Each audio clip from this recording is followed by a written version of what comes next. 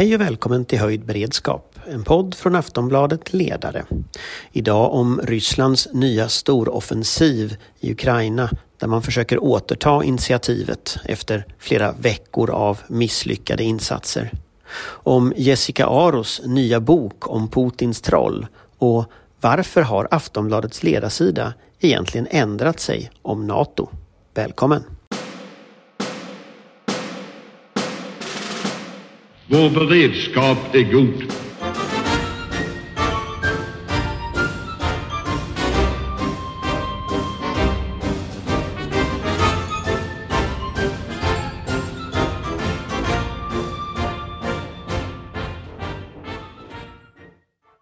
Ja, hej. Då är vi tillbaka här. Och det är jag, Anders Lindberg, i studion här i Stockholm. Det är Patrik Oksanen, tankesmedjan Frivärd. Och Johan Wiktorin, vd Intill Group. Och Amanda Wollstad, svensk tidskrift. som är med från Skåne, the deep south. Ja, alltid. Vi tänkte väl, vi har lite olika frågor att diskutera idag. Det var ju ett par veckor sedan vi hade höjd beredskap och det har hänt väldigt mycket både på marken i Ukraina och i svensk politik sedan dess. Men vi tänkte väl börja med situationen i Ukraina som vi brukar börja med. Så Johan. Ja, sen vi träffades sist så har ju då Ryssland dragit sig ur hela norra fronten kan man säga då i Ukraina. Och är nu under förberedelse och precis satt igång anfall mot Donbas-området för att försöka, vad det verkar som, ringa in de ukrainska styrkorna som är kanske en tredjedel av den ukrainska armén som finns nere i Donbas-området. Och det anfaller man då både från Charkiv-riktningen, alltså över Izium och från söder för att försöka nå då områden som är kända från 2014, Slavjansk, Krematorsk. Och då får vi se om de lyckas med det eller inte. Det är ju då en risk att man skär av det ukrainska underhållet. Underhållsläget för ryssarna är ju bättre den här gången. Man har ju liksom kortat av frontlinjerna väldigt mycket. Och man har reorganiserat ett antal bataljonsstridsgrupper. Väderleken är dock inte på Rysslands sida för närvarande. Det regnar en del där nere. Lite blandat väder så. Det rinner inte där. Det är rätt så molnigt också. Det verkar som att Ukraina är lite bättre i mörkerstrid. Kan liksom gruppera om styrkor i mörker och sen genomföra strid från försvarsställningar egentligen då mot ryska mål. Sen har man då nere i Mariupol, håller man ju på sluttampen där får man väl säga. Och har väl i princip det största området som är kvar är då Azovstal, det här stålverket som finns där nere. Och det drar ju tankarna till traktorfabriken i Stalingrad. Det har ju tagit rätt så mycket tull på rysk stridskraft där nere. För ryssarna måste ju liksom öppna den staden så att man har hela strandlinjen och en obruten väg till Krim från Rostov. Och det är väl en 7-10 stycken bataljonsstridsgrupper som är i strid med då de resterna av de ukrainska marininfanteribrigader framförallt och det här Azov-regementet som finns i Mariupol. Och det måste ju vara en fruktansvärd miljö där nere för de människorna, både civila och då de försvarsstyrkor som finns där. Och skulle vara förvånad om de håller ut mycket mer än en vecka till. Vi sa ju här ganska tidigt att de skulle hålla ut lång tid för det är väldigt besvärligt att slåss i bebyggelse. Sen har vi ju då haft strider runt Cherson också. Det är väl där det har gått bäst för ryssarna. Man har liksom kommit längst, man har kommit över Dnepr. Man har marscherat i östlig riktning efter att man har tagit Cherson och försöker nu hålla den så länge man kan för att vad jag bedömer då kunna ha någon slags riggad så kallad folkomröstning där man utropar någon form av republik för att då kunna uppnå ett politiskt mål. Allt där handlar ju om att man ska då kunna till segerdagen den 9 maj kunna säga att man har gjort det man skulle göra från början. Och då har man liksom tagit Donbas och kanske till och med kan utropa ett Novorossija som sträcker sig till Krim. Om man tittar på en karta så är det ju viktigt att, alltså Cherson är ju precis norr om Krim. Så här etablerar man ju en kustlinje så att säga. Från Krim hela vägen bort till Ryssland då. Utom Mariupol då. Utom Mariupol. Om du gör, kan du resonera lite kring den här sänkningen av Moskva? Det är alltså flaggskeppet i den ryska Stilla havsflottan som ju verkar ha sänkts av Ukraina med 2 sjömålsrobotar. Ja, men det är sant. Flaggskeppet då som fungerar som har vi egentligen 2 stycken huvudfunktioner. Det ena är att fungera som en kupol för alla andra fartyg i Stilla havsflottan.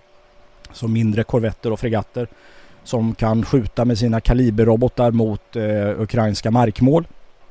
Och från Moskva kan man också leda hela flottan. Det är också viktigt att komma ihåg. Och det gör man ju inte bara för att skjuta mot markmål utan också för att upprätthålla en blockad mot ukrainsk handel. Så man stryper ju den ukrainska exporten eller handeln överhuvudtaget, även importen. Och jag kan väl avsluta med att säga att det här är naturligtvis en enorm prestigeförlust för Ryssland. Förutom att man då saknar den här funktionaliteten. Men det är också så att det här sammantaget är också en ändring i sättet som Ryssland slåss i nu. Från det här lite mer kuppartade Tjeckoslovakien, Afghanistan 79-försöket att liksom raskt med överraskning ta Kiev. Cherson kommer det ut information om att där är det troligen så att man har lyckats hitta förrädare som har så att säga inte gjort försvarsförberedelser, som inte har minerat, inte sprängt broar, som har liksom försvunnit från sina platser och sådana saker i samband med den här offensiven. Det kom ut nyheter om det igår. Men från det försöket till att övergå till en mera Syrien-metod där man tar ett område i taget. Precis som man gjorde i Syrien, så efter första halvåret annonserar man ju, om ni kommer ihåg, vi ska dra oss ur, men det gjorde man ju aldrig. Utan man koncentrerar sina styrkor och så anför man Palmyra och sen anför man Aleppo. Och vi kommer få se liknande. Först tar man Donbas och sen tar man kanske Charkiv och sen tar man Cherson och liksom försöker pusha där. För det man håller på med, det är ju att slå sönder den ukrainska infrastrukturen. Ungefär 1/3 av all industri är då antingen förstörd eller skadad. Hur mycket reserver har Ryssland att sätta in? Man byter taktik, säger du. Man riktar in sig på att ringa in de här trupperna. Och det tillhör väl, om jag förstått saken rätt, också Ukrainas bästa styrkor. Så att på något sätt måste man hantera den frågan från Ukrains sida. Alltså hur mycket reserver har ryssarna att sätta in för att liksom pressa framåt nu? Nej, de har ju omedelbart gripbart det de nu sätter in. Sen har de inte så mycket mer. Och det som är väldigt intressant är, förutom det här att man har dragit resurser från det östra militärdistriktet från Syrien som visar att man inte är rädd för en attack från Ryssland, så vet vi också nu, med tanke på att varenda brigad i princip med undantag från en är helt borta från Murmansk, Sankt Petersburg, Kaliningradområdet. Varenda brigad utom en är nere i Ukraina och slåss. Och det visar ju också att det här snacket om att Nato skulle vara aggressivt, man tror ju inte på det ens själv.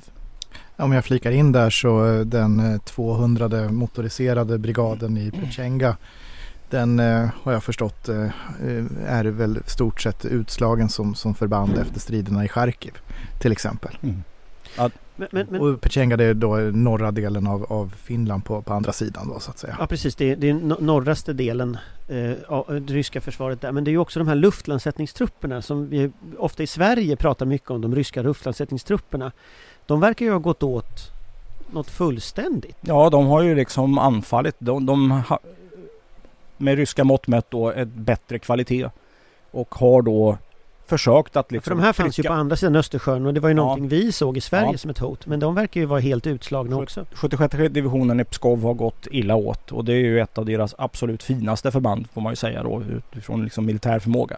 Men de har ju alltså då satsat för fullt för att trycka sig framåt och då mött på Ukrains motstånd som de inte mäktar med i form av troligen tyngre styrkor som inte vi har fått se så mycket av, för det har inte liksom passat i bilden som Ukraina vill sätta om att det här är David mot Goliat. Men de har mött artilleriförband, de har mött stridsvagnsförband där uppe.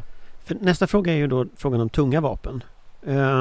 För om jag har förstått, om man lyssnar på Ukrainas liksom ledning när man talar i olika parlament, så pratar man ju om man vill ha haubitsar, man vill ha stridsvagnar, man vill ha stridsflyg. Alltså, vad får man?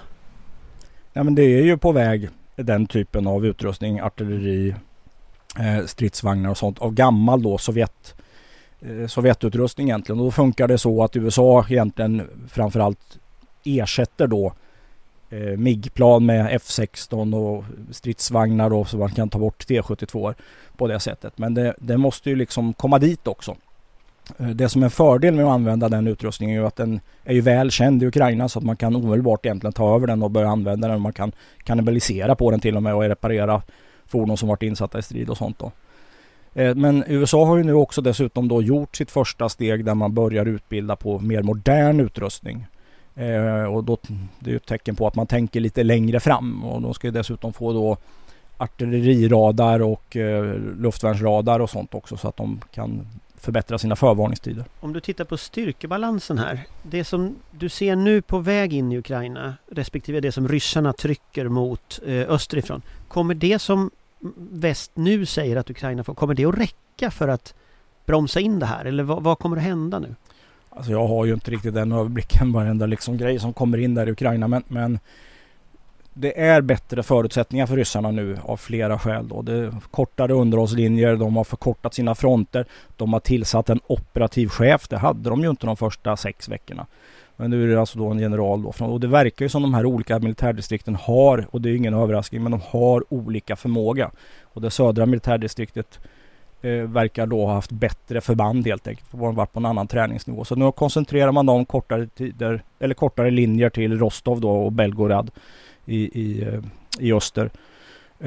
Och sen så har man ju fått, alltså kriget är ju en brutal lärarinna så att säga, så att det är ju, de anpassar, man ser ju att de uppträder helt annorlunda. Man ser på flygbilder från drönare hur det står liksom stridsfordon inne i grandungar och liknande grejer som är väldigt svåra att upptäcka.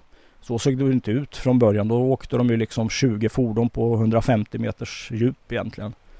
Men hur mycket liksom, om man säger så här, hur mycket tycker, när du tittar på det utifrån så här, hur mycket tycker du det ser ut att Ryssland har lärt sig av sitt initiala haveri liksom? Jo, men det har de väl gjort då, i och med att de har begränsat sin målsättning i det här fallet och tar de här styckevisa delar. Och de kommer få, vädret kommer också bli bättre, därför att redan nästa vecka såg jag här på väderprognosen blir det 25 grader varmt. Och då kommer grejerna börja torka upp. Kommer det vara i och för sig lite lövsprickning och sånt där, men det är rätt, alltså öster om Dnepr är det mera stridsfordonsterräng, och Ryssland har dessutom ett väldigt kraftigt artillerivapen, så det kommer vara otroliga koncentrationer av artillerield för att försöka bryta igenom där man upptäcker att Ukraina är så svagast. Vi står ju inför väldigt avgörande veckor som kommer att definiera hur den här konflikten kommer att fortsätta att utvecklas. Om Ryssland når de här målen före 9 maj eller inte. Men i det här då så ska jag tillägga då att jag lyssnade idag på Dr. Iron Fist hos Sveriges kommuner och regioner. Han gästade då deras internationella dag. Och Dr. Iron Fist, för de som inte känner till det är smeknamnet då på Kievs borgmästare Vitali Klitschko.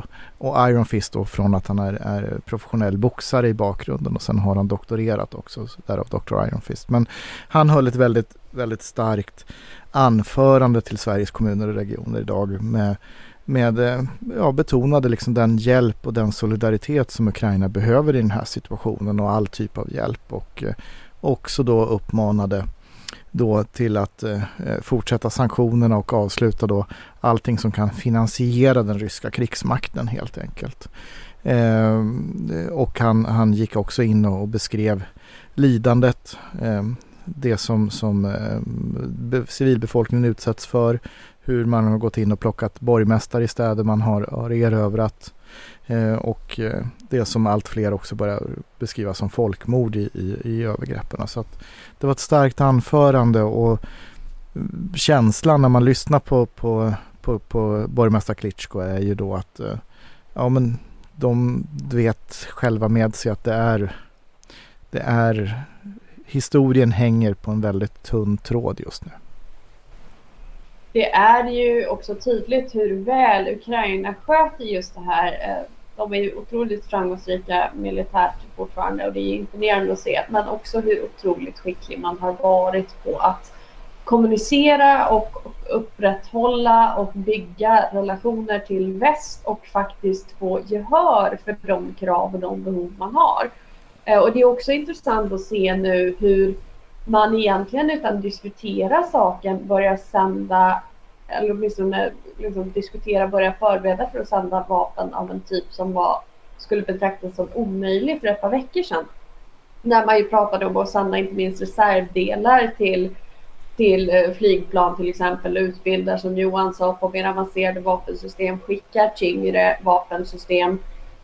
Att man dels har gjort den omsvängningen politiskt, inte minst i USA, men också att detta inte accepteras från Ryssland kan man inte säga, men det har ändå inte blivit fullt lika mycket liv om det som man var rädd för de första veckorna. Det är ju ett vittnesmål för Ukrainas oerhörda diplomatiska skicklighet i allt det här, men också naturligtvis var vi ser att det här är på väg. Att det är ett par oerhört viktiga veckor vi har framför oss, och det vi har pratat om flera gånger i den här podden tidigare, att kriget i Ukraina är ett krig för Europa, för väst, för demokrati och den tankevärlden och alla de här stora fina orden som man gillar att svänga sig med högtidliga tal, men det är just det handlar om. Och behovet av att stödja Ukraina, att Ukraina vinner den här kampen, är ju oerhört för både vår och deras framtid.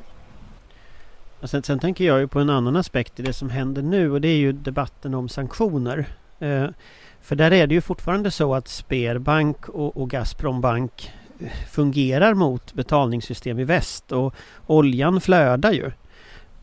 Och det där är ju någonting som jag tror att det kommer bli allt mer svårt att upprätthålla för politiker i väst också. Alltså kritiken kommer att öka, inte minst mot Tyskland. Och då ligger det också i korten här att Tyskland krävde ju oerhörda uppoffringar av Grekland och Italien och Spanien, och tidigare liksom hela den eurokris som har varit, man har haft en väldigt högstämd retorik från Berlin. Och nu när kraven ställs på att Tyskland ska göra någonting, då är det inte lika roligt längre. Och det är klart att det där känner ju också den tyska ledningen av. Och om vi tänker att det här blir en allt mer långt utdragen konflikt, så kommer ju också, tror jag, ekonomi att börja spela roll. Och där är det också viktigt vilken linje Sverige driver i de sammanhangen. Att vi faktiskt klipper fullständigt av pengaflödena till Putin. För det är ytterst det som finansierar om det här ska bli långsiktigt från Rysslands sida. Och det blir ju dessutom allt mer essentiellt. Jag menar, vi har ju sett bilderna från Bucha och flera andra befriade städer. Men det är ju tyvärr förmodligen ingenting mot vad som har skett i exempelvis Mariupol och större städer där man har haft kontroll längre. Och det kommer ju bli en omöjlighet, inte minst för Tyskland med deras historik. Och sen kan man ju tycka vad man vill om att det fortfarande spökar i bakgrunden, men det gör det ju. Att fortsätta stödja den ryska krigskassan av ekonomiska och bekväma skäl när vi ser de bilder vi ser från befriade territorier i Ukraina. Det kommer ju inte hålla. Det är ju en politisk omöjlighet. Johan? Ja, nej, jag är väl lite tveksam där när det gäller. Alltså Sberbank, det sanktionerar man inte därför man är rädd för effekterna i Östeuropa eftersom det är en väldigt stor bank. Och olja gas till Tyskland bland annat då, det går inte att skjuta sig själv i foten. Man bör avveckla det här beroendet så fort man kan. Men att bara göra totalt halt, då får vi tävla med Ryssland i att dra åt svångremmen. Och det kommer inte Tyskland vinna, eller Europa vinna. Utan det ska fasas ut så fort som möjligt. Däremot så finns det ju andra sanktioner som verkligen biter. Vi har ju pratat om andra finansiella sanktioner. Där har man ju gått ganska långt. Vi har faktiskt handelssanktioner som är ganska omfattande nu. Inte så att det ligger fartyg och hindrar ryska fartyg från att anlöpa, utan man tar helt enkelt inte emot ryskt gods. Det är en indirekt handelsblockad och det är ju väldigt effektivt. Och sen har man kanske det mest kraftfulla vapnet, det är ju teknikexportförbuden som finns till Ryssland som gör att de inte kan nytillverka och kanske till och med inte ens kan reparera sina luftvärnsrobotar och stridsvagnar och gud vet allt sånt. Så att vi får nog bereda oss på att det kommer ta lite tid där. Jag tänker att läget är ju som det är. Nu står vi inför slutstriden här i Mariupol med största sannolikhet, och vi får väl se vad som händer. Men om vi flyttar oss lite till den svenska debatten eller den nordiska, så i onsdags så kom ju den finska redogörelsen för eller ett tillägg till den redogörelse man har, deras motsvarighet till en utrikesdeklaration ungefär, eller säkerhetspolitisk regeringsdeklaration kan man säga. Och den var ju väldigt intressant att läsa. Den finns på nätet för alla som vill ha. Men den är också väldigt tydlig i att man öppnar nu vägen mot ett NATO-medlemskap. Och det var ju också finska statsministern kom ju till Stockholm för att här tillsammans med Magdalena Andersson berätta för Sverige innan detta kom och tillsammans på en presskonferens berätta om det. Det är en oerhört signalvärde i det här som händer. Sen dess så har då till exempel min ledarsida, Aftonbladets ledarsida eller vår, har ju bytt åsikt i frågan. Eller bytt, men vi har då naturligtvis alltid tyckt, så jag på att säga. Nej, men vi har ju tvärvänt, så är det. Och det var en väldigt bra ledare. Tack. Vi har ändrat oss. Och det har naturligtvis verkt fram under flera veckors tid det här.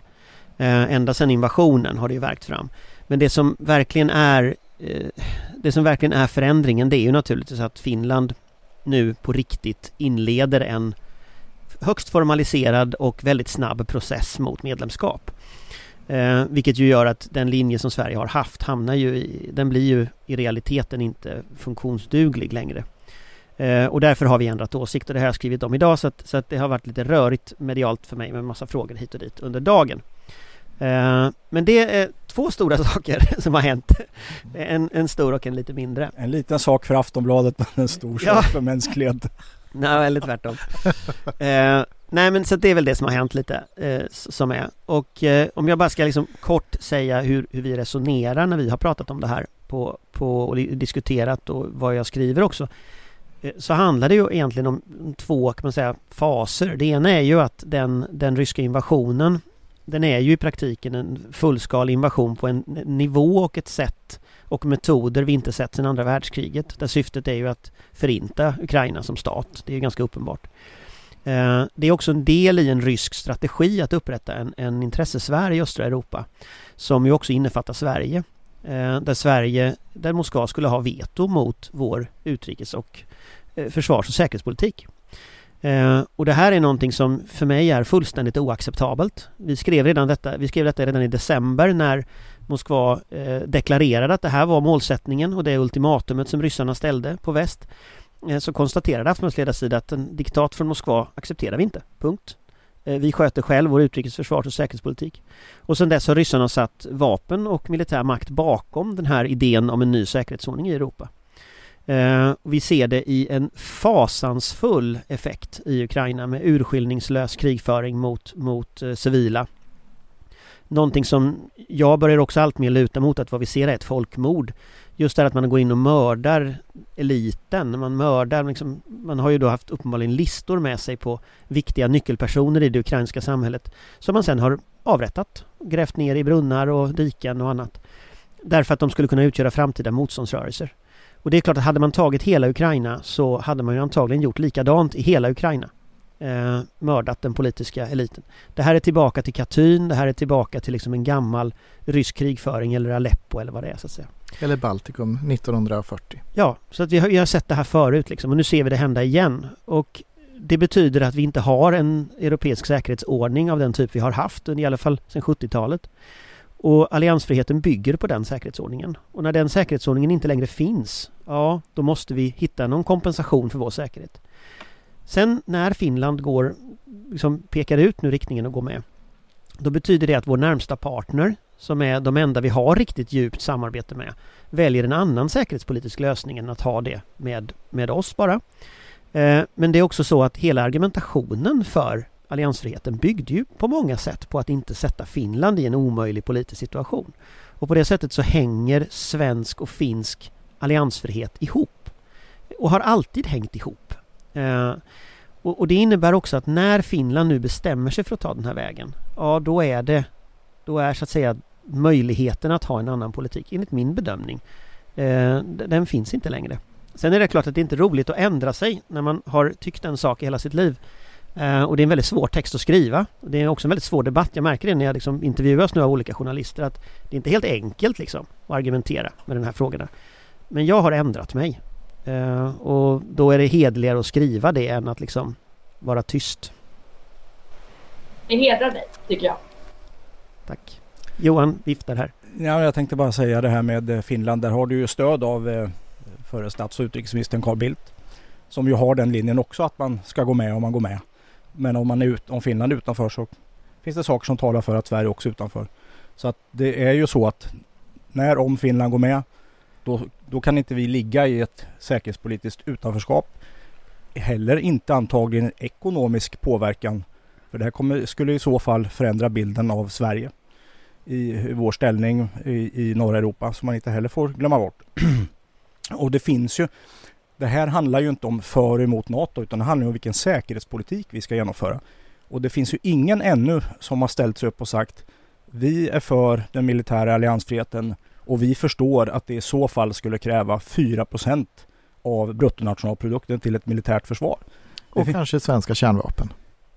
Ja, det är möjligt. Men där är det kanske inte riktigt likadant, därför att ett anfall mot Sverige finns det mycket som talar för att USA skulle identifieras som ett preludium till ett angrepp på Baltikum.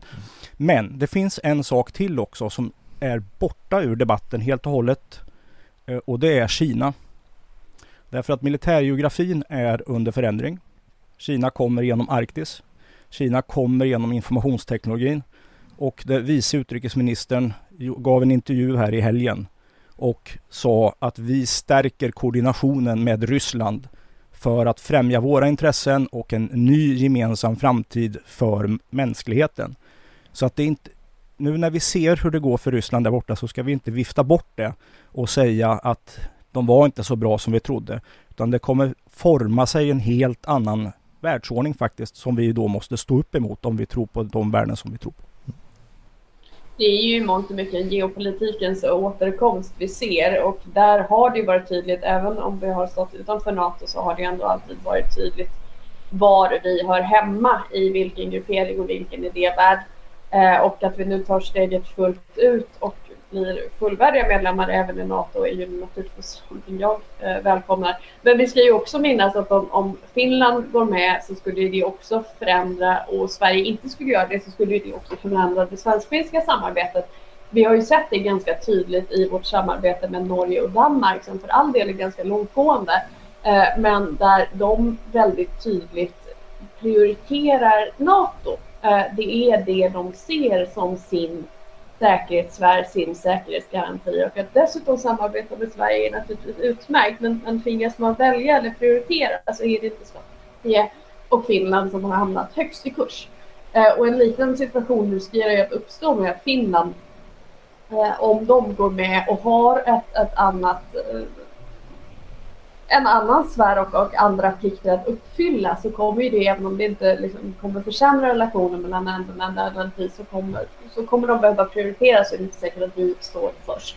Och det förändrar ju också väldigt mycket i vår säkerhetspolitik och vårt säkerhetstänk, eftersom samarbetet med Finland har varit så långtgående och en så essentiell del. Så att det går inte på något sätt att hävda att ett finskt medlemskap inte skulle ändra någonting för svensk säkerhetspolitik. Det ändrar allt, oavsett vad man tyckte i frågan från början. Anders, tack för en väldigt bra text i dagens ledarsida. Välskriven. Jag tyckte det var väldigt fint också att du tog upp och målade upp bilden där från Flygvapenmuseet och de som gjort det yttersta offret för svensk säkerhet. Jag tänker då på Catalina-affären som du då beskriver i din text när du argumenterar för det här. Väldigt fint. Sen är det ju som så att vi är ju inne i en tid där dragkampen står mellan de här olika världsordningarna. Den världsordningen som byggs på den starkes rätt som Ryssland och Kina står för, och den regelbaserade ordningen som respekterar mänskliga rättigheter och så vidare som de demokratiska länderna står inför. Och den kommer att bli allvarligare kommande år, och precis som Johan är inne på, den arktiska dimensionen i det får vi inte glömma när klimatförändringarna öppnar upp Arktis på ett helt annat sätt. Så utifrån det perspektivet så är det väldigt logiskt att Norden håller ihop i det här. Vi får samma säkerhetslösning i alla nordiska länder. Vi kan samarbeta på ett helt annat sätt. Dela planering och underrättelse på ett nytt sätt som vi inte har kunnat göra tidigare. Och kunna göra det samarbetet med de andra viktiga partnerserna som har intressen i den arktiska miljön. Och då tänker jag på Kanada, inte minst. Också en demokrati som är vi värderingsmässigt är väldigt nära, och USA.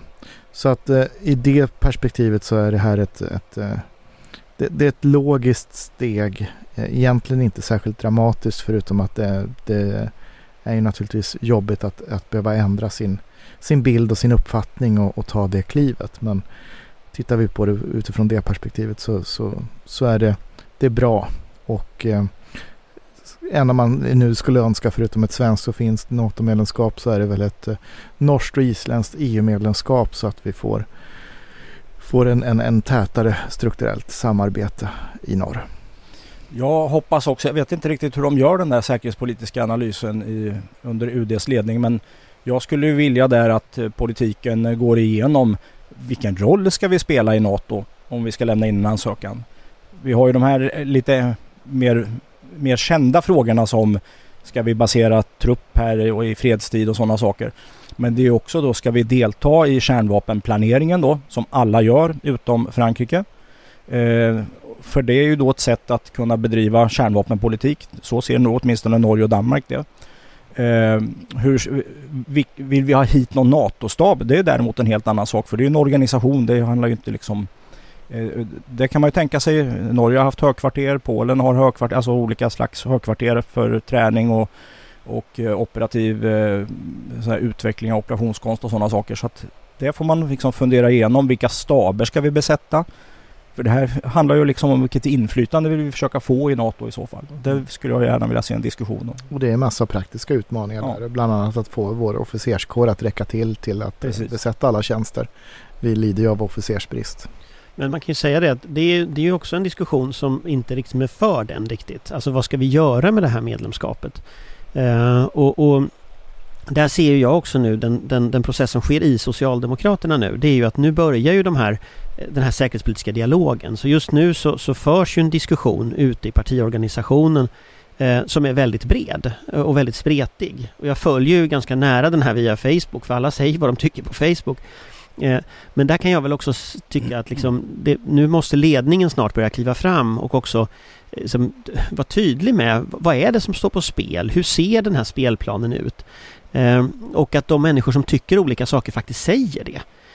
Därför det är väl alltid så här i politiska processer att det blir liksom ingen säger någonting och sen plötsligt har alla ändrat åsikt, och då blir det också konstigt liksom, men vad har hänt egentligen? Och här tror jag man vinner på att ha en transparent process, och det finns ju. Det här är ju lite målsättningen med det upplägget som de har, att ha det här. Och den börjar ju nu, så det är ju så tidigt att recensera den, så att säga. Men den kommer ju att landa någonstans i mitten av maj. Sen så kommer ju den här utredningen att landa i slutet av maj. Och sen så kommer ju naturligtvis man att tvingas fatta något form av beslut. Och det ligger ju bara ett par månader bort i tid nu. Så det här är ju en process som blir, så att säga, väldigt väldigt intensiv i samhällsdebatten, tror jag också, där många människor kommer att liksom vara en del i det. Jag skulle ju säga att det ligger 1 månad bort. Du sa ett par månader bort, för du har ju den processen då i slutet av maj i praktiken. Ja, jag flyttade den till juni mera. Så att, ja, och så skruvade du det till. Så skruvade jag lite till 2 månader. 2 månader. Men det är i alla fall, min poäng var att det var en kort process. Och din poäng understryker ju lite att det är en kort process. Men jag tror det är viktigt att man försöker ha en så öppen process som möjligt nu. Att man har liksom en diskussion om detta. Att folk faktiskt går ut i debatten och säger vad de tycker. Och det tror jag man skulle vinna på om fler gjorde. Och det ligger lite bakom varför vi agerar lite som vi gör. Att nu säger vi, så här tycker vi. Och då får man liksom ta ställning till det. Så kan man invända mot och ha andra vinklar och liksom vända och vrida och sådär. För det är inte så svartvitt som det ibland framställs. Alla de här frågorna Johan tar upp finns också i den här diskussionen. Och hur, liksom, vilken roll Sverige ska ha i utrikessäkerhetspolitisk framtiden finns ju också i detta. Vinkar Amanda väldigt vilt här? Jag vet inte hur väl jag syns här på min hörn av skärmen. Ja, bra. Vi är ju på väg in i en väldigt känslig tid nu också. Och det ska vi också vara väldigt, väldigt medvetna om. Att nu när det börjar verka som det kanske finns en möjlighet för ett svenskt ansökan i svenskt medlemskap, NATO börjar luta åt en ansökan, då kommer det ju öppna upp naturligtvis för väldigt mycket desinformation och troll och påverkansoperationer, och jag vet inte allt. Vi såg ju den här veckan med den här finska riksdagsledamoten vars namn jag har förträngt, Patrik Nu hänger jag inte med. Den har jag missat. Han var ute och hävdade att Hultqvist minsann... det tror man. Erketomi och Just det. Att Hultqvist minsann ville driva någon slags annan option med ett officiellt samarbete med Finland utanför Nato. Och det visade sig att den här ganska hårdragna rubriken om att Hultqvist vill ha en alternativ lösning visade sig vara den här riksdagsledamoten som hävdade att Hultqvist hade sagt till honom att han ville ha en lösning oklart hur mycket konjak som var involverat. Och den typen av situationer kommer vi bara få mer av, och det gör det väl ännu viktigare att tunga röster inom den svenska debatten, både i och utanför socialdemokratin och inte minst kanske regeringsföreträdare, börjar tala öppet om vad de tänker och vad de står, just för att förekomma den här typen av desinformation och också vara tongivande i debatten. Vi ska nog inte underskatta hur stökigt det här kan bli inrikespolitiskt om vi inte hanterar debatten på ett rimligt sätt.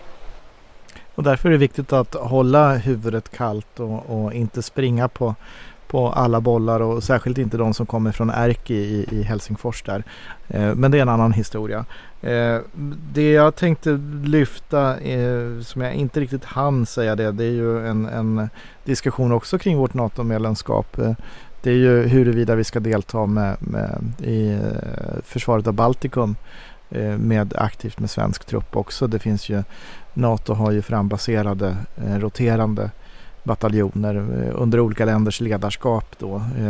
För mig att det är britterna som leder i Estland, kanadensarna i Lettland och tyskarna i Litauen, tror jag.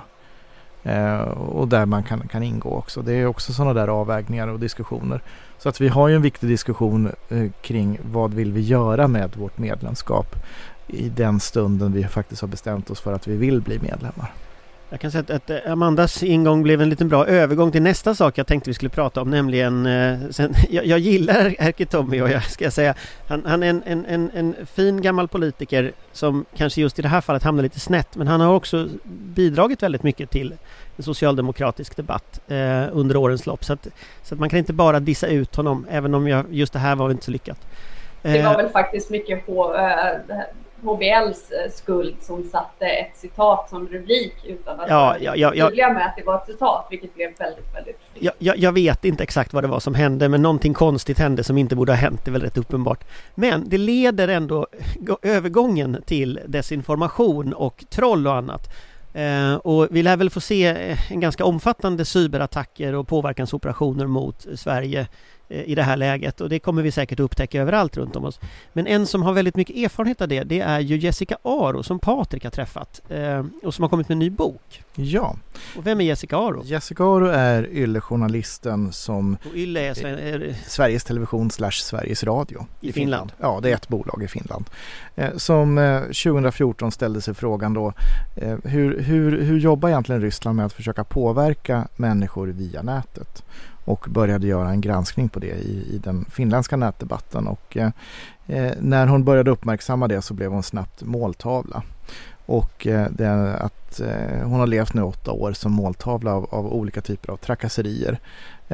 Omfattande förtal i då finländska sådana här hittepå-sajter.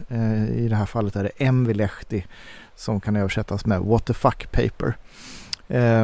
Som har skrivit, jag tror att det är någonstans runt 300 artiklar om henne.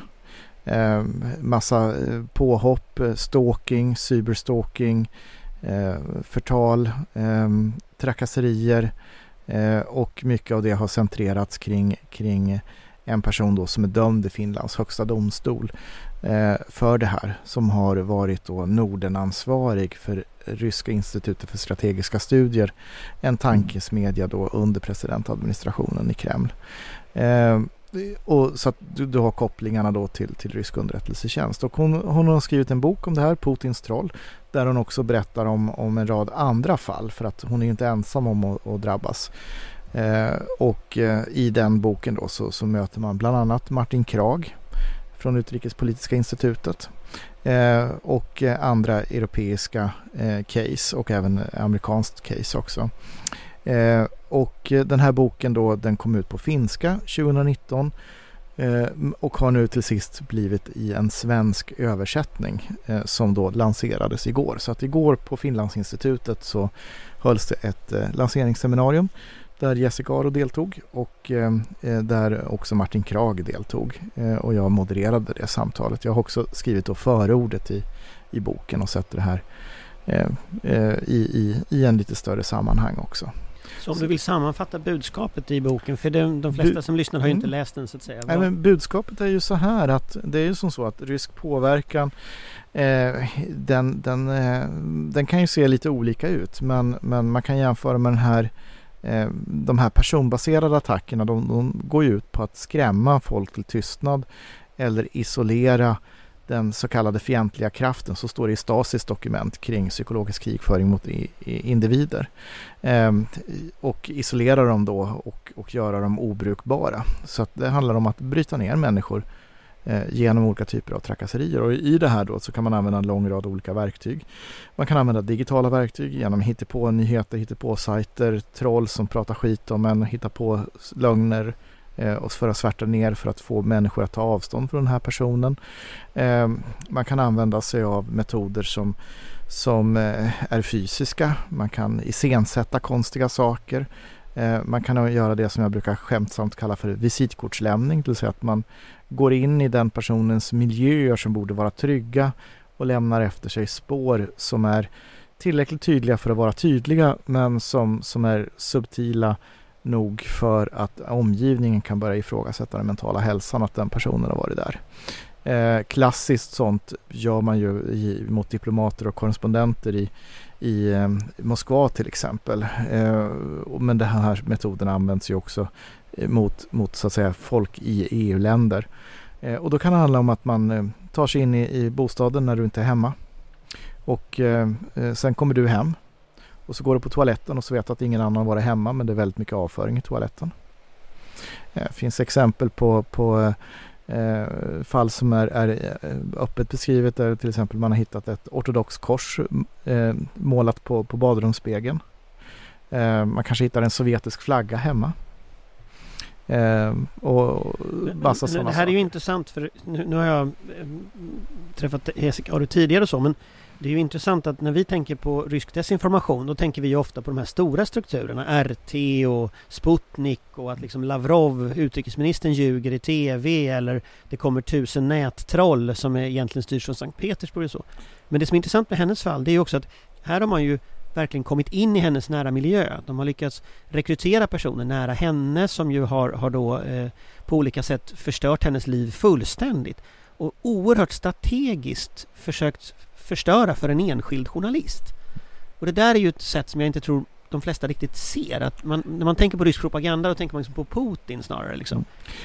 Om vi använder krigiska termer så kan man säga då att RT och Sputnik och det du beskriver där som vi vanligtvis förknippar det med, det är artillerianfallet eller den mekaniserade brigadens framryckning.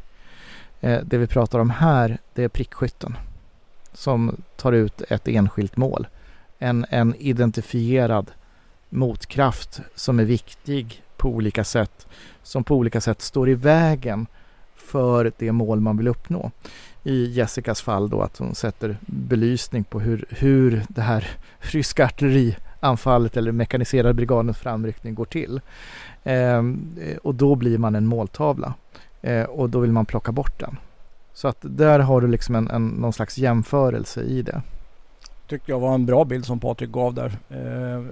Men det är ju inte bara att prickskytten, för den får ju också sådana effekter av att omgivningen också hukar sig. Att se en enskild journalistkollega bli utsatt för alla de här sakerna kan ju då leda till självcensur. Jag viftade därför jag hade bara en liten notering. Kan vi inte sluta säga troll? Det är en del av den statliga informationskrigföringen mot vårt land och mot alla andra länder också. Och om jag bara hakar på där så det du säger där om tystnad, det är det som också är väldigt viktigt, för det är en effekt som vi ser. Människor vågar inte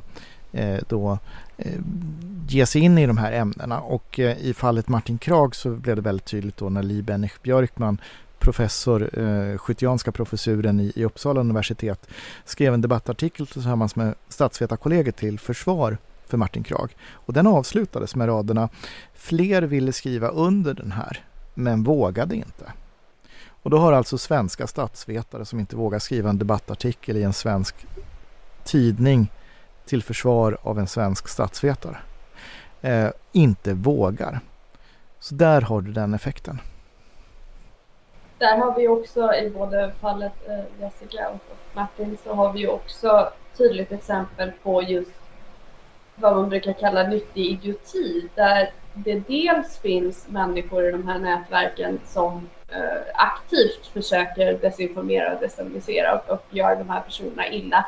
Men betydligt fler människor, inte minst ute på tidningsredaktioner och debattredaktioner och så vidare, som inte riktigt förstår vad det är som sker och därmed låter det hända. Som tycker att de här artiklarna är lite spexiga och dramatiska och tar in dem, publicerar dem, eller som tycker det här klassiska svenska mediala att båda sidor måste få komma till tals, även om ena sidan faktiskt vet vad de pratar om och de andra ljuger och ser rent i ansiktet.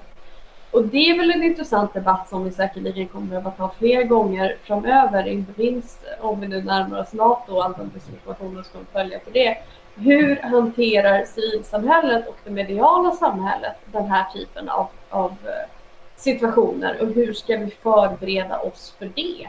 Där den här väldigt öppna idén vi har haft just om att vi låter en infektionsprofessor stå och diskutera med en 4-barnsmamma som har researchat på nätet om huruvida man ska vaccinera sina barn. Den mentaliteten blir direkt skadlig redan i hälsofrågan, men kommer bli ett ännu större hot och kan bli på många sätt samhällshot i en situation där vi har en part i närheten som aktivt försöker destabilisera oss.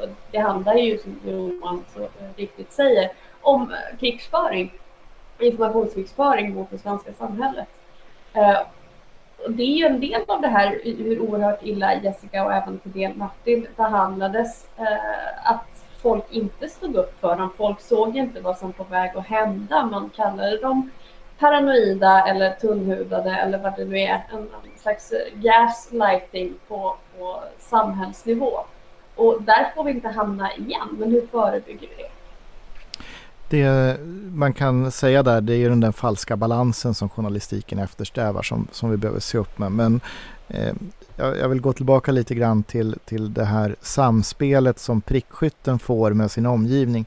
För det som sen händer är ju också då att det här lever sitt eget liv, och människor som tror på det här och som är indragna i så att säga den mekaniserade brigadens anfallsvärld, om man uttrycker sig så i den ryska propagandavärlden, den börjar ju då agera också självständigt i linje med vad prickskytten då har pekat ut som måltavla. Så det blir liksom någonting som lever på. Och för Jessikas del så har hon levt 8 år med det här, och hon säger också då att hon räknar med att det här kommer aldrig att ta slut för henne.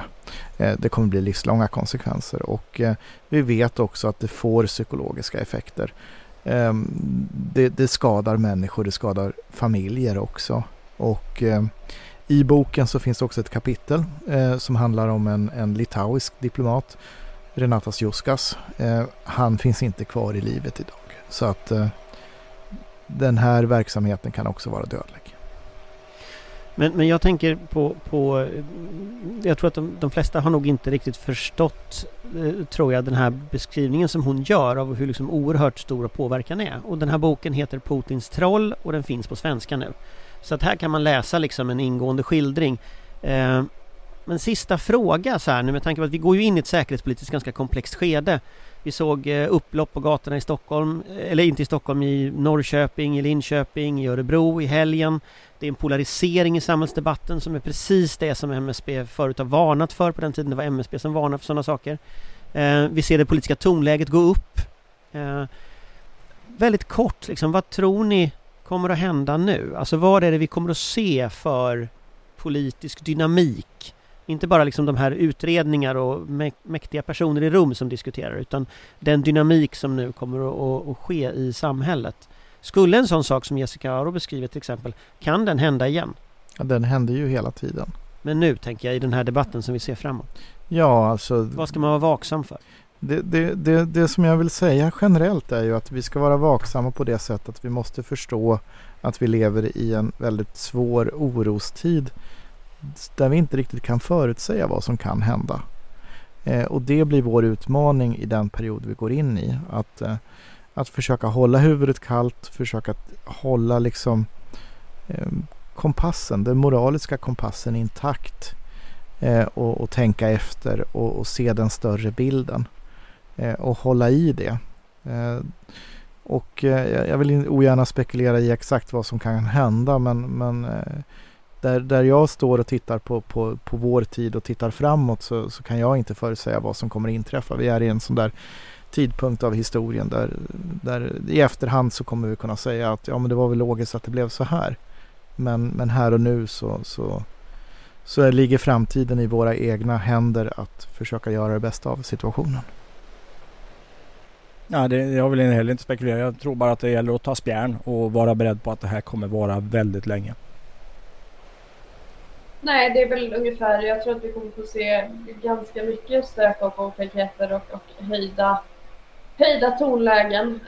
Vi ska ju också vara medvetna om att när det sker desinformationskampanjer och så vidare så är det ju ofta betydligt fler som nås av den initiala felaktiga informationen än rättelser och nyanseringar.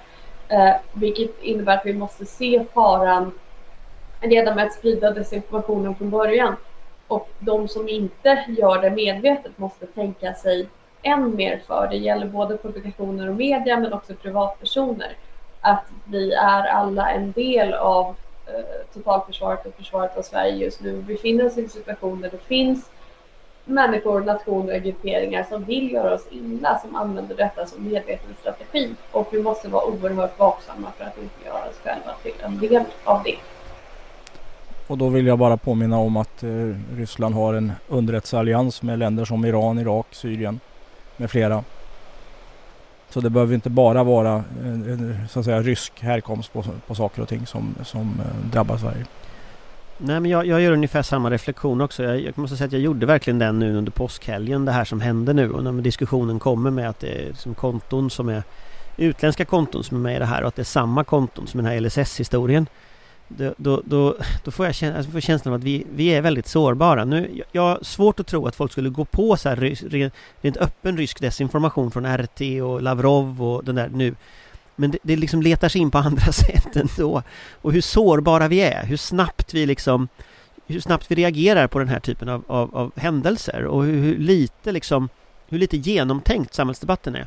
Och just det här med att ha lite mer is i magen, lite mer källkritik, ta det lite lugnare. Det tror jag skulle bli stor seger i detta. Men tack så mycket för dagens avsnitt. Tack Amanda, tack Patrik, tack Johan och tack alla ni som lyssnar. Vi återkommer väl nästa vecka hoppas jag. Hej hej! Tack! Tack och hej! Vår beredskap är god.